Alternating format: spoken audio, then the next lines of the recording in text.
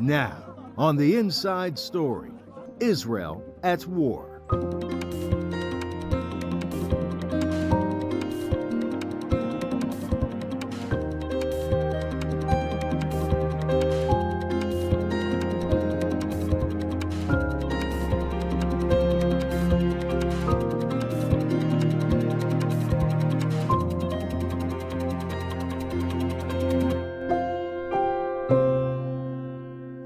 Welcome to the Inside Story. I'm Carla Babb at the Pentagon. The military and humanitarian fallout from the Hamas strike into Israel continues to expand. More than 1,400 Israelis killed, nearly 3,000 Palestinians killed, and thousands more injured. The fate of nearly 200 Israelis kidnapped by Hamas, unknown. Israeli troops are massed on the border between Israel and Gaza, and Palestinians caught in the crossfire struggle to survive. We begin with U.S. President Joe Biden making a high-profile visit to Israel this week. But a planned summit in Jordan with leaders from Egypt and the Palestinian Authority was called off after an attack at a Gaza hospital that Gaza health officials say has killed several hundred people. Palestinian authorities say the hospital was hit by an Israeli attack. Israel says it was hit by an errant rocket fired by Palestinian militants. VOA's Patsy Whitaker-Swara starts us off. This is what remains of the parking lot of the Ahli Arab Hospital in Gaza City, where a massive blast on Tuesday killed hundreds of people. Arriving in Tel Aviv Wednesday to show support for Israeli Prime Minister Benjamin Netanyahu, President Joe Biden said he was deeply saddened and outraged by the hospital explosion. Based on the information we've seen to date, it appears the result of an errant rocket fired by a terrorist group in Gaza. Biden said Israel has agreed that humanitarian assistance can begin to move from Egypt to Gaza and announced $100 million U.S. aid for Palestinians. He vowed to provide Israel what it needs to defend itself, but urged restraint in its retaliation. You live by the rule of law. And when conflicts flare, you live by the law of wars. Netanyahu thanked Biden for his support. His government has pounded Gaza with airstrikes, killing 3,000 people, and ordered 2 million Gazans to evacuate ahead of an expected ground invasion in response to the militant group Hamas' brazen incursion on October 7th, which killed 1,400 people. Hamas is responsible and should be held accountable for all civilian casualties. Hamas blamed the hospital blast on an Israeli airstrike, while Israel said it was an errant rocket from the militant group Islamic Jihad. That group also denied responsibility. The hospital was considered a haven for Gazans fleeing Israeli attacks. I don't know. A missile fell on us. We were on the floor. Everything got destroyed. We were destroyed.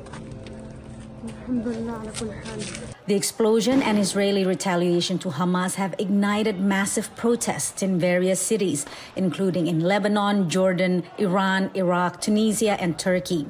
Demonstrators laid the blame on Israel.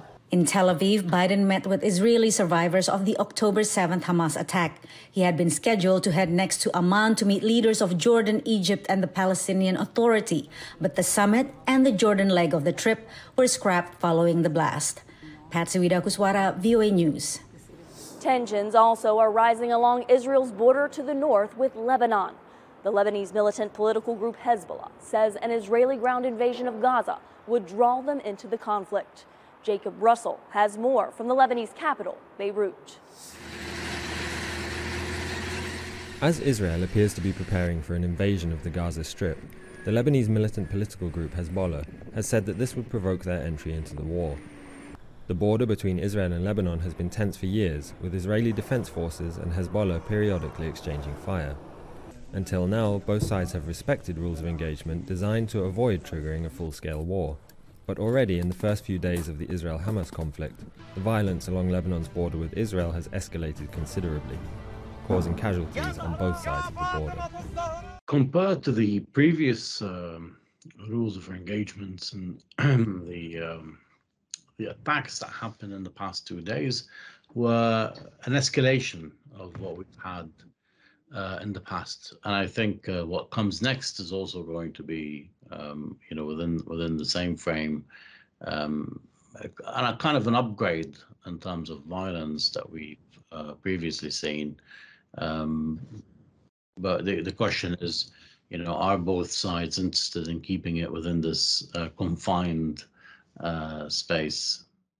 Inside Lebanon, Hezbollah enjoys support from those who see it as defending a just cause.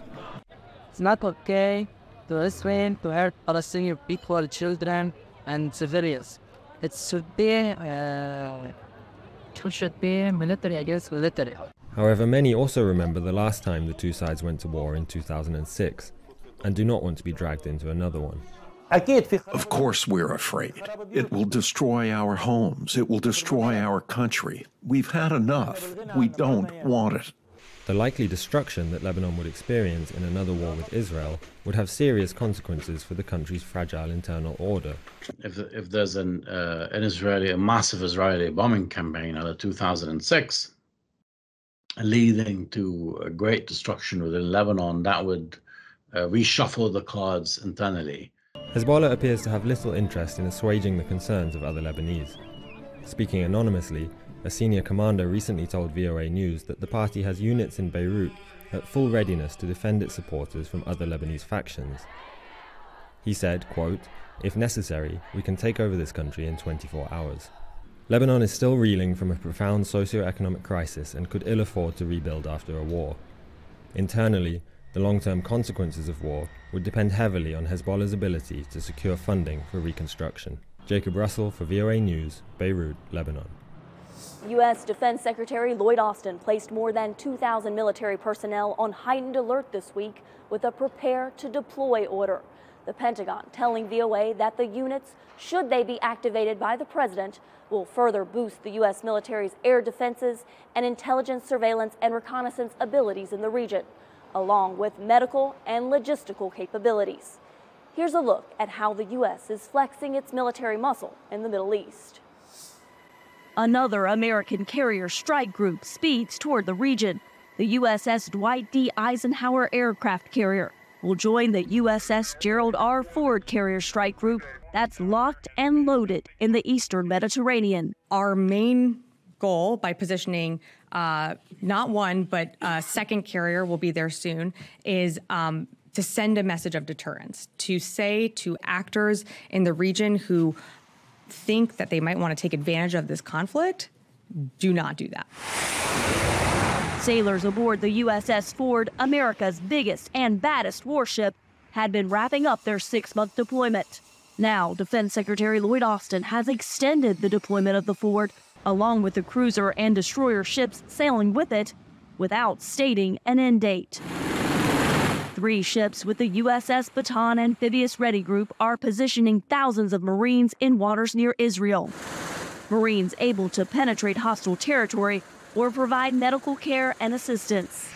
A squadron of A-10 attack aircraft has arrived in the Middle East, with another A-10 squadron's deployment extended.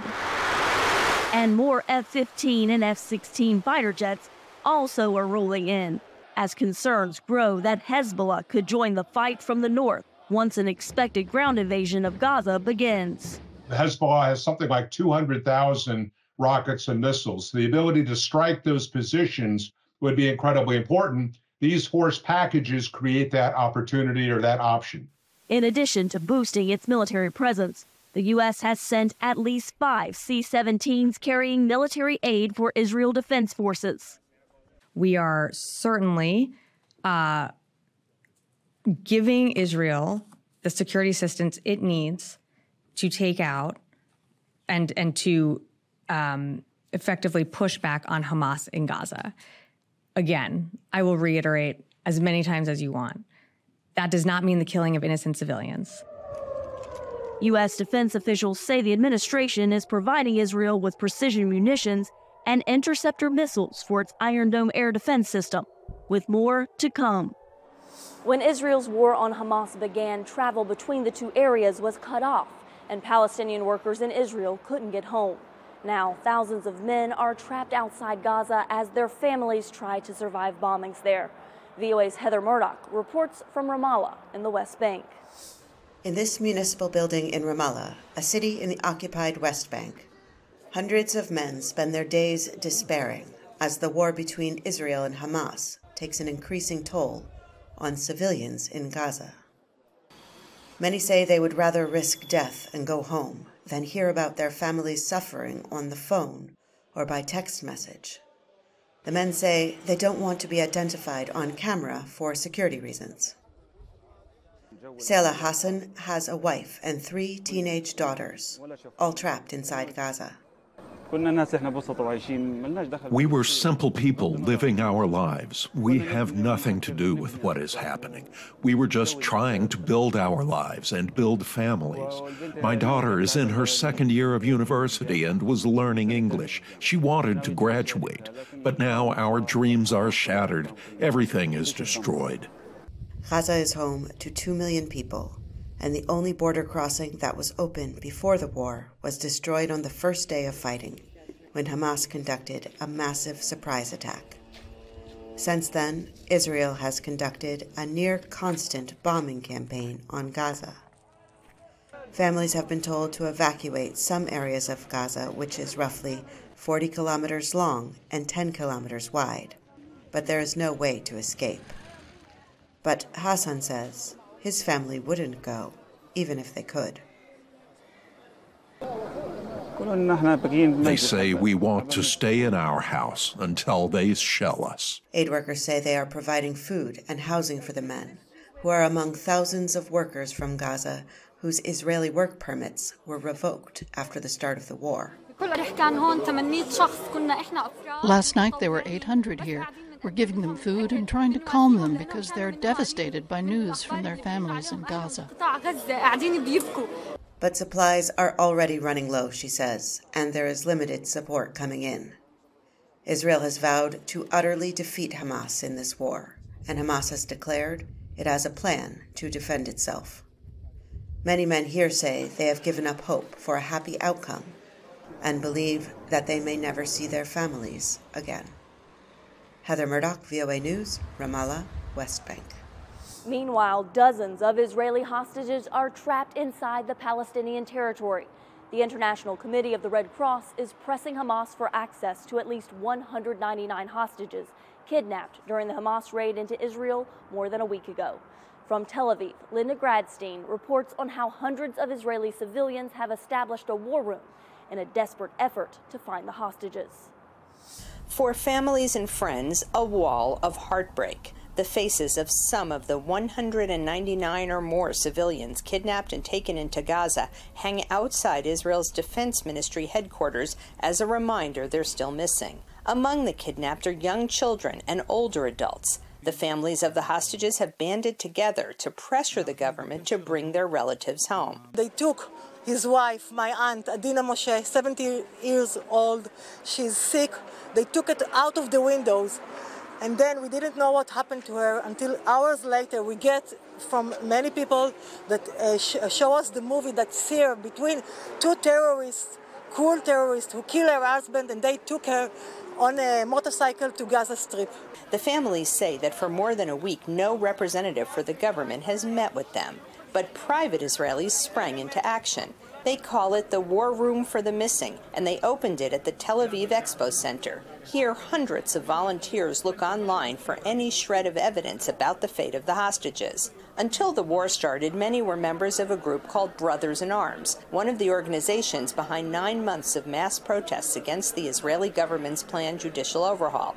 Now the group has turned its attention to finding the hostages. Israeli citizens from all kinds of different sectors, from technology, from interrogation, from intelligence, from social networks, are gathered here to try to create a full image of what's going on. Nahon, an information systems professor at Reichman University, says information they've gathered leads them to believe that more than 100 of the hostages are still alive.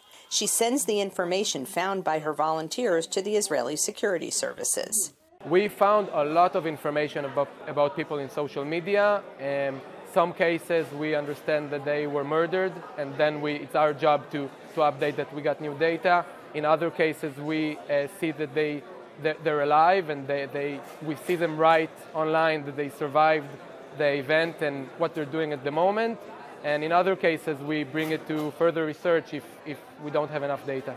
He says the public's response makes him proud of his country. Citizens have supplied food to soldiers, helped tens of thousands of Israelis displaced from their homes near Gaza, and provided psychological help for those dealing with trauma. When you see people just gather around and do whatever needs to be done at the moment to be strong and to win this situation, for me this is my greatest source for being optimistic. Israel is poised for a ground invasion of Gaza, but many Israelis say that getting the hostages back is their first priority. Linda Gradstein, VOA News, Tel Aviv.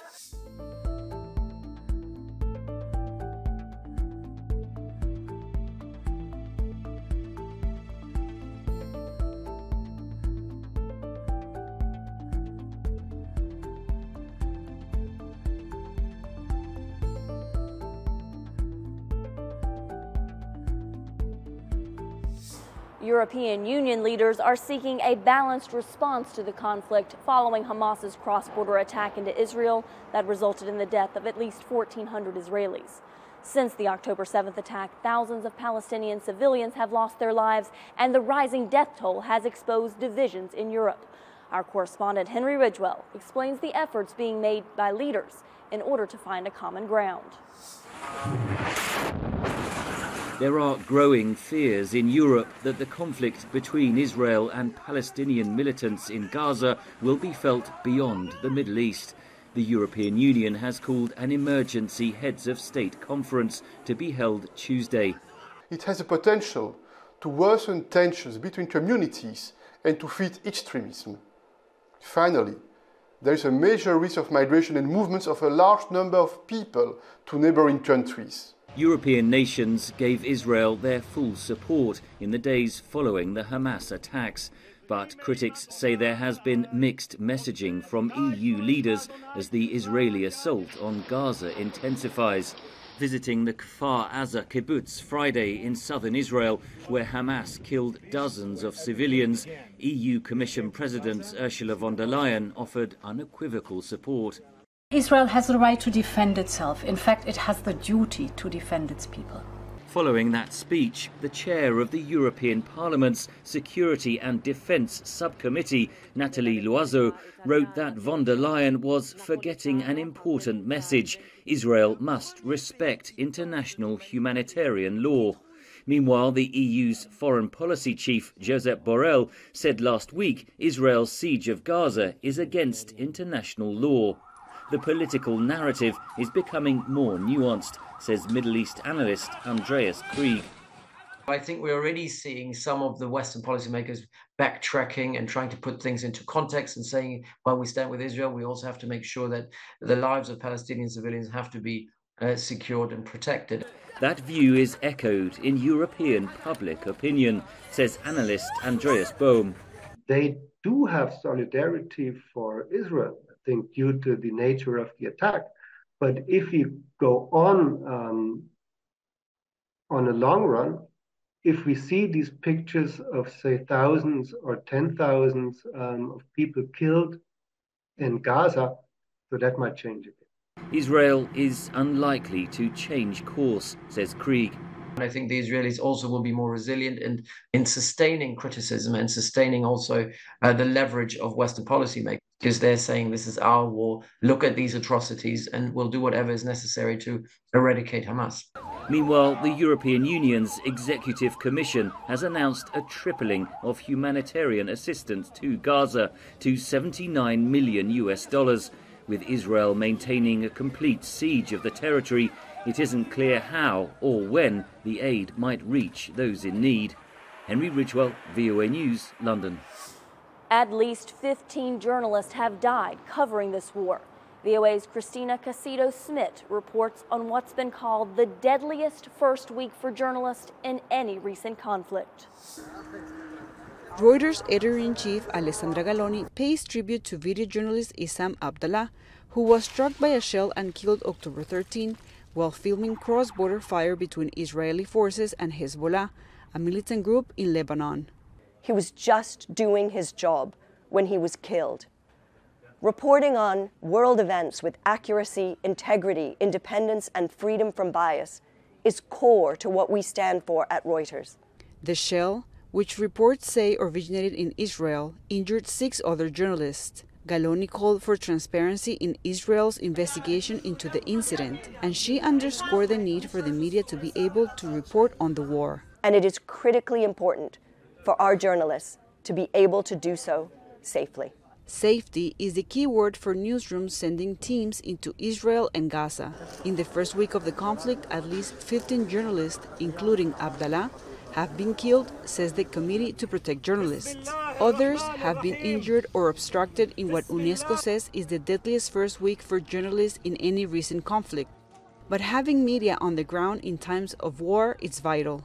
Having journalists able to be there to record things is so critical to understanding what is happening and for there to be an accountability, particularly given the number of civilians who are involved. It is imperative that journalists provide verified and factual coverage of the Israel-Hamas war, says Rachel Oswald, chair of the National Press Club Press Freedom Committee. We are seeing all parties to the conflict trying to dominate the information scene with lies, with misinformation, with manipulated images. Journalists being there to say what is fact is essential. With risks to journalists increasing globally, conversations and training on safety are happening at an earlier stage, including at high schools and university journalism programs. The James W. Foley Legacy Foundation, which advocates for the safety of journalists and U.S. nationals wrongfully detained abroad, has set up a journalist safety curriculum task force to train and support the next generation of reporters. Key to training and preparing to cover a dangerous situation is to have a plan. That includes having people with knowledge of the region on the team and coordinating with editors in the newsroom. Safety specialists say it is also essential to have an exit plan in case the situation becomes too dangerous. If somebody's in a dangerous situation somewhere else, they actually have, in an immediate sense, the best picture of what's going on. So it's not up for me to say, all right, well, here's what you need to do. It's up for the reporter themselves to make a decision, stick to it, and let us know. With the number of civilians killed and injured in the Israel-Hamas conflict rising daily, and more journalists arriving to cover the war, safety is an essential part of a newsroom planning. Cristina Caicedo-Smith, VOA News. Just a few days ago, these once bustling streets were teeming with people.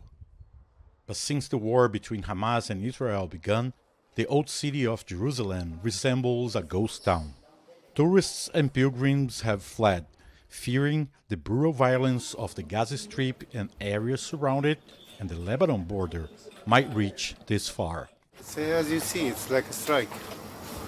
It's a few people going out, but there's no tourists, no people coming in, and it's very sad. Most shops are closed, and the few that are open hardly have any customers. Some merchants say they are coming to work just to avoid staying at home and watching the distressing news about the war. At the Church of the Holy Sepulchre, one of the most visited sites in Jerusalem, very few people attended Sunday Mass. Clerics here say they have never seen the church as empty as it is now. At the Western Wall, only the most observant came to pray.